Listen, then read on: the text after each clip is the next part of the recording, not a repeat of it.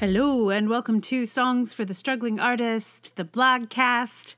This is episode 250 and I am still vaccinated and I will remain vaccinated. That's the thing. Once you're vaccinated, you're just vaccinated. Pretty cool. I'm not fully cooked yet. I have still some more baking on my vaccination to go. So I guess I'm not fully vaccinated. I have both of my shots, but not the full cooking just yet.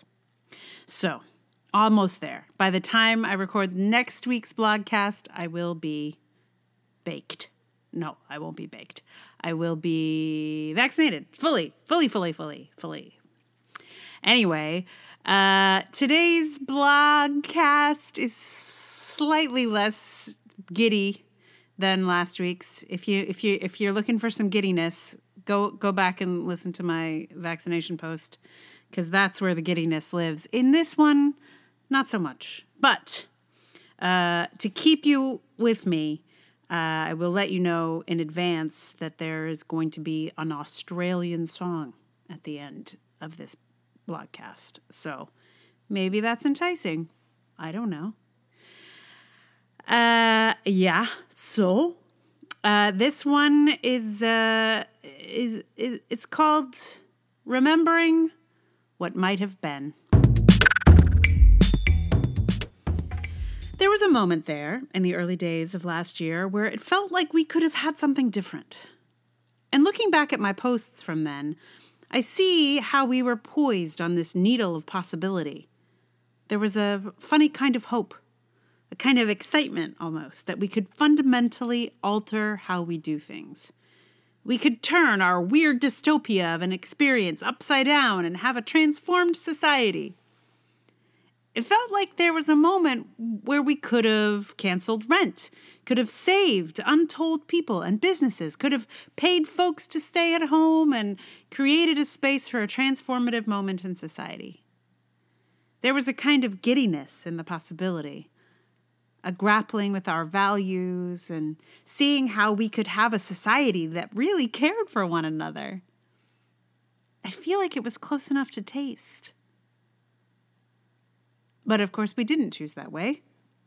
We chose to go full dystopia and let 500,000 people die, many more to get sick or lose their homes or their jobs. It didn't have to be this way. But it's what we did. I can't say I'm surprised. I can get pretty cynical about our American default settings.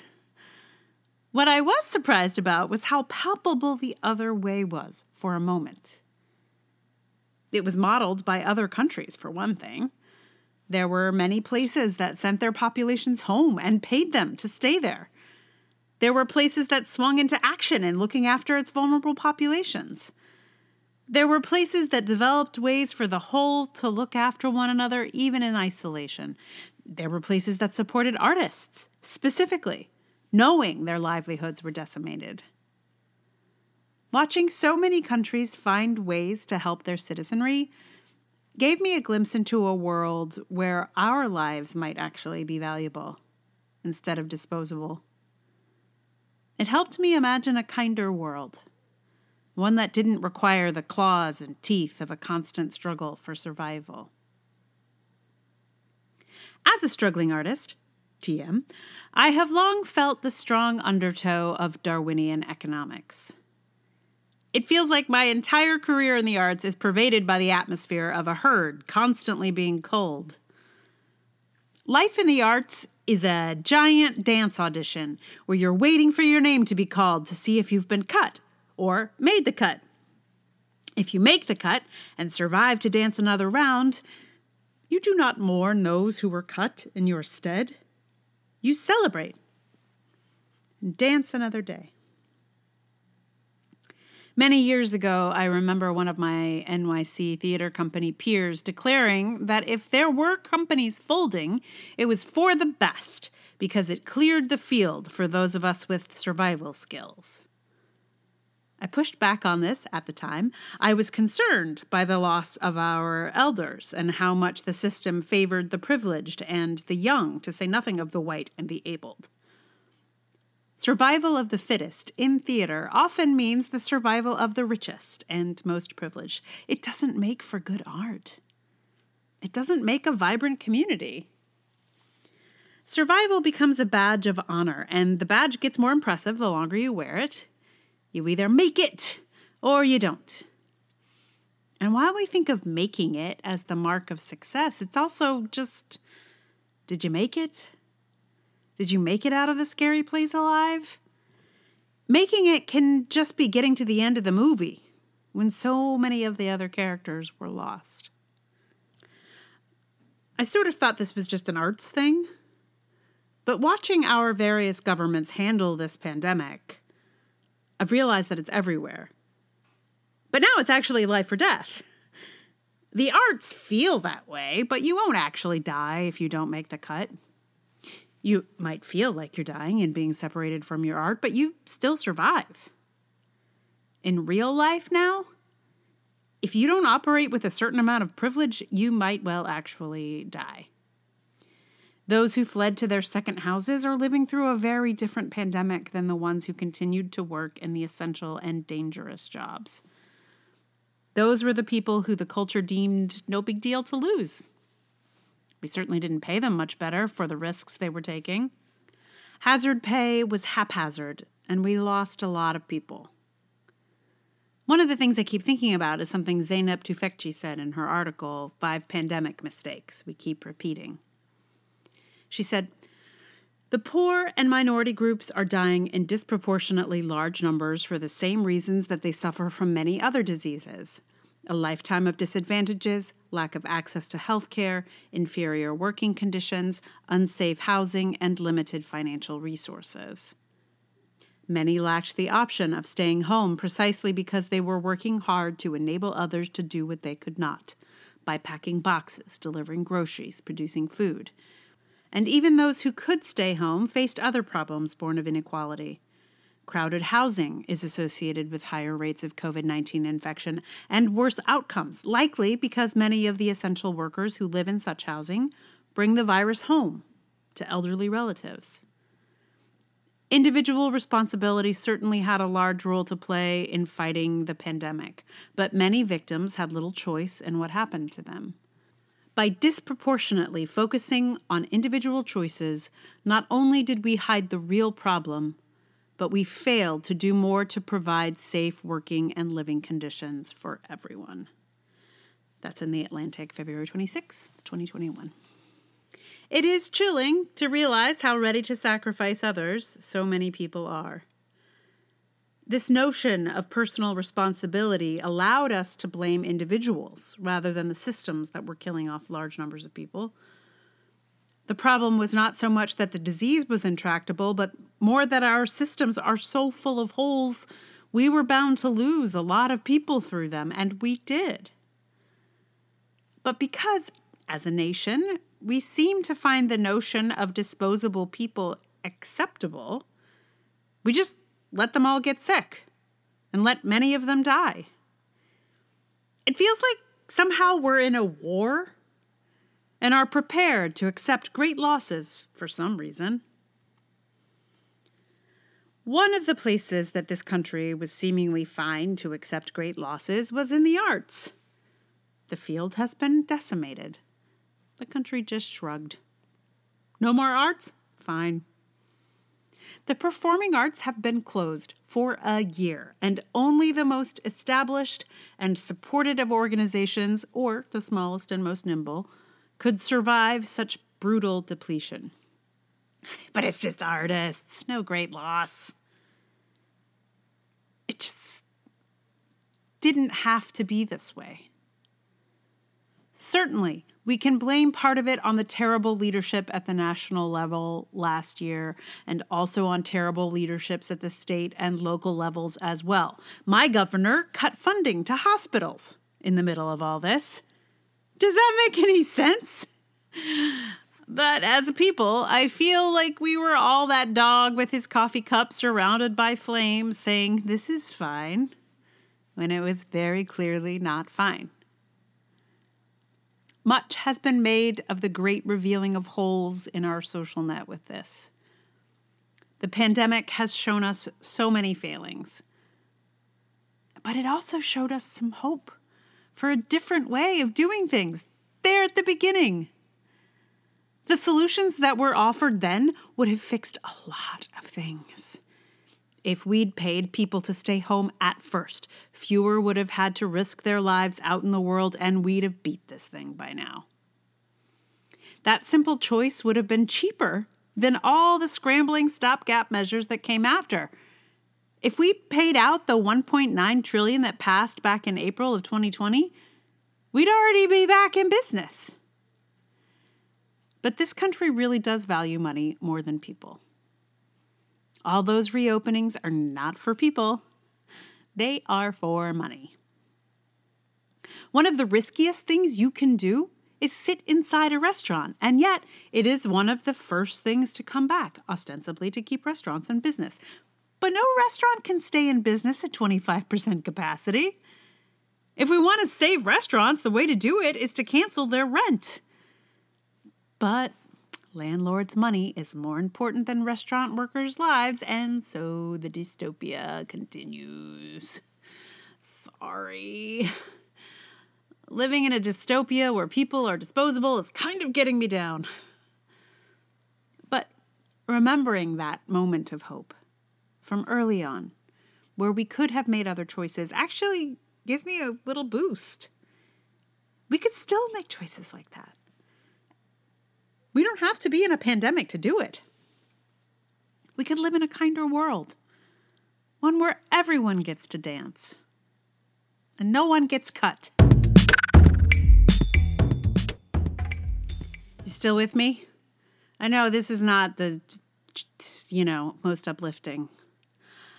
I'm trying to balance these out. You know what I mean? Like I'm sort of like doing a one silly one, and then this kind of a bummer, and then another it's fun, and then okay. But here's the thing I'm mad about. It's bouncing up and down a little bit. I hope. I don't know. Does it help? Maybe. Maybe not. Who knows? You can listen to them as you like. When you're in the mood for, the giddiness, there's vaccination posts and posts about creativity, and sometimes you just need to sit in the gosh. This is the reality.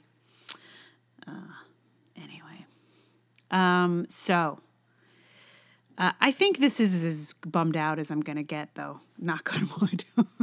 I mean, there are other angry posts up ahead, but they're angry about little things, not like the underpinnings of the nation.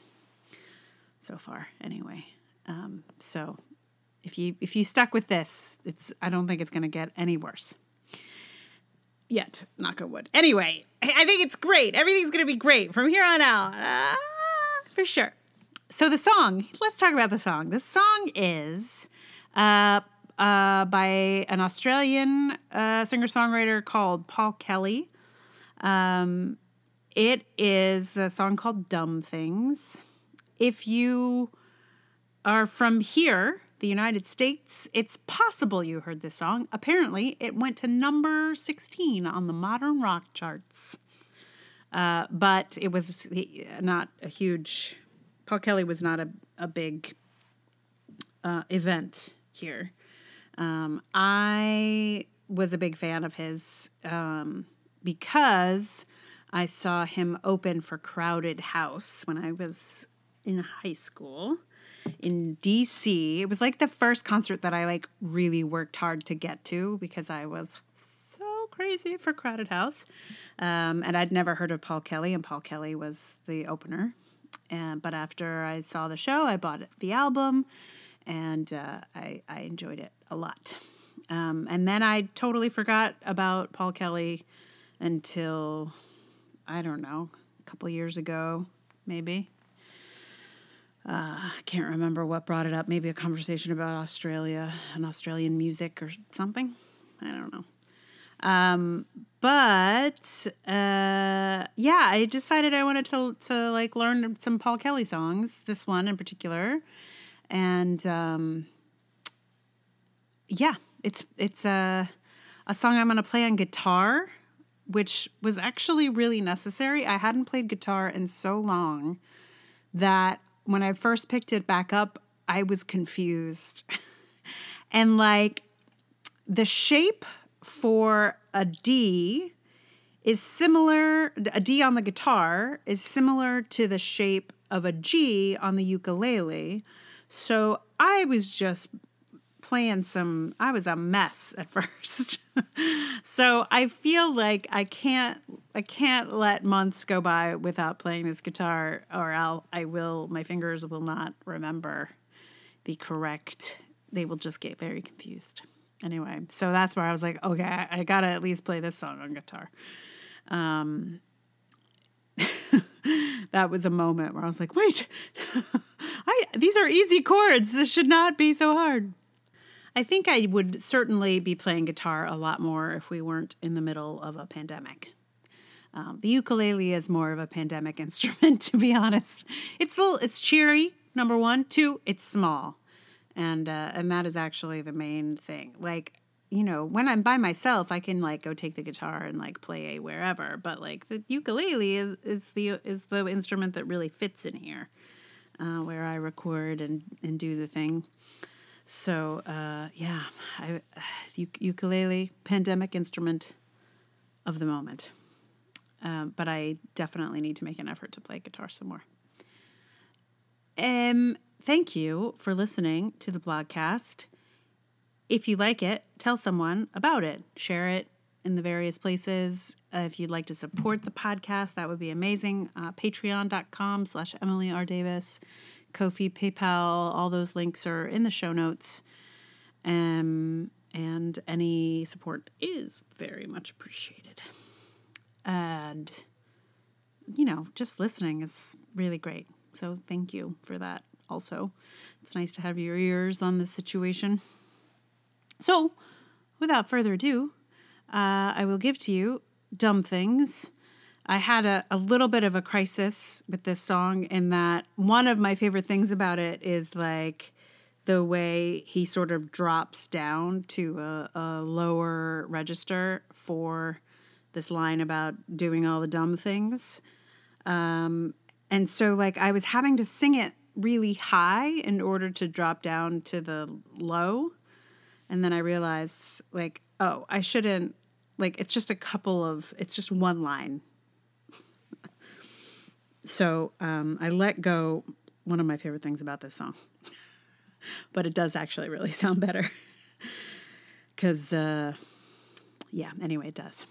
I tried it both ways, and this was the superior way.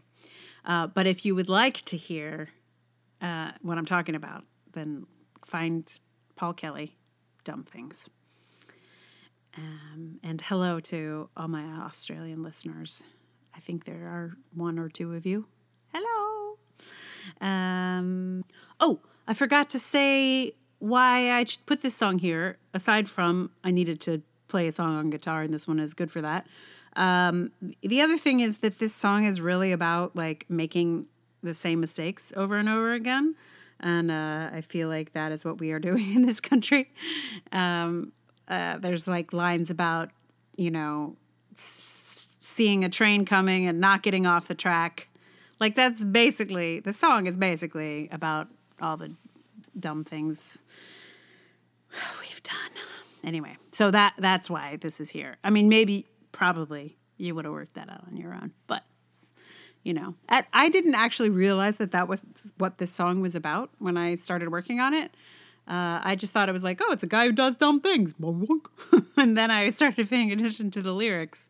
And I was like, oh, it's right. Just, yeah, making big old mistakes over and over and over again. So here you go. Enjoy. Paul Kelly's Dumb Things.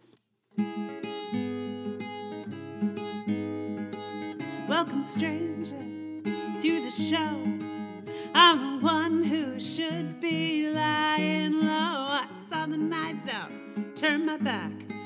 Heard the train come and stayed right on that track in the middle, in the middle, in the middle of a dream. I lost my shirt, I pawned my rings. I've done all the dumb things.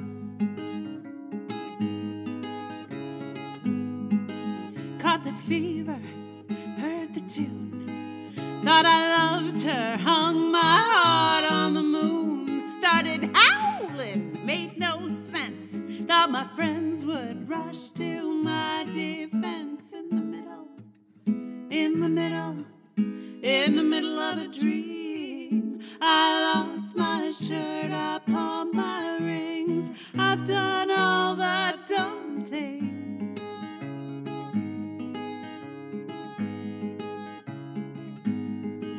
I get all your good advice. Never stops me from going through these things twice. I see the knives out. I turn my back.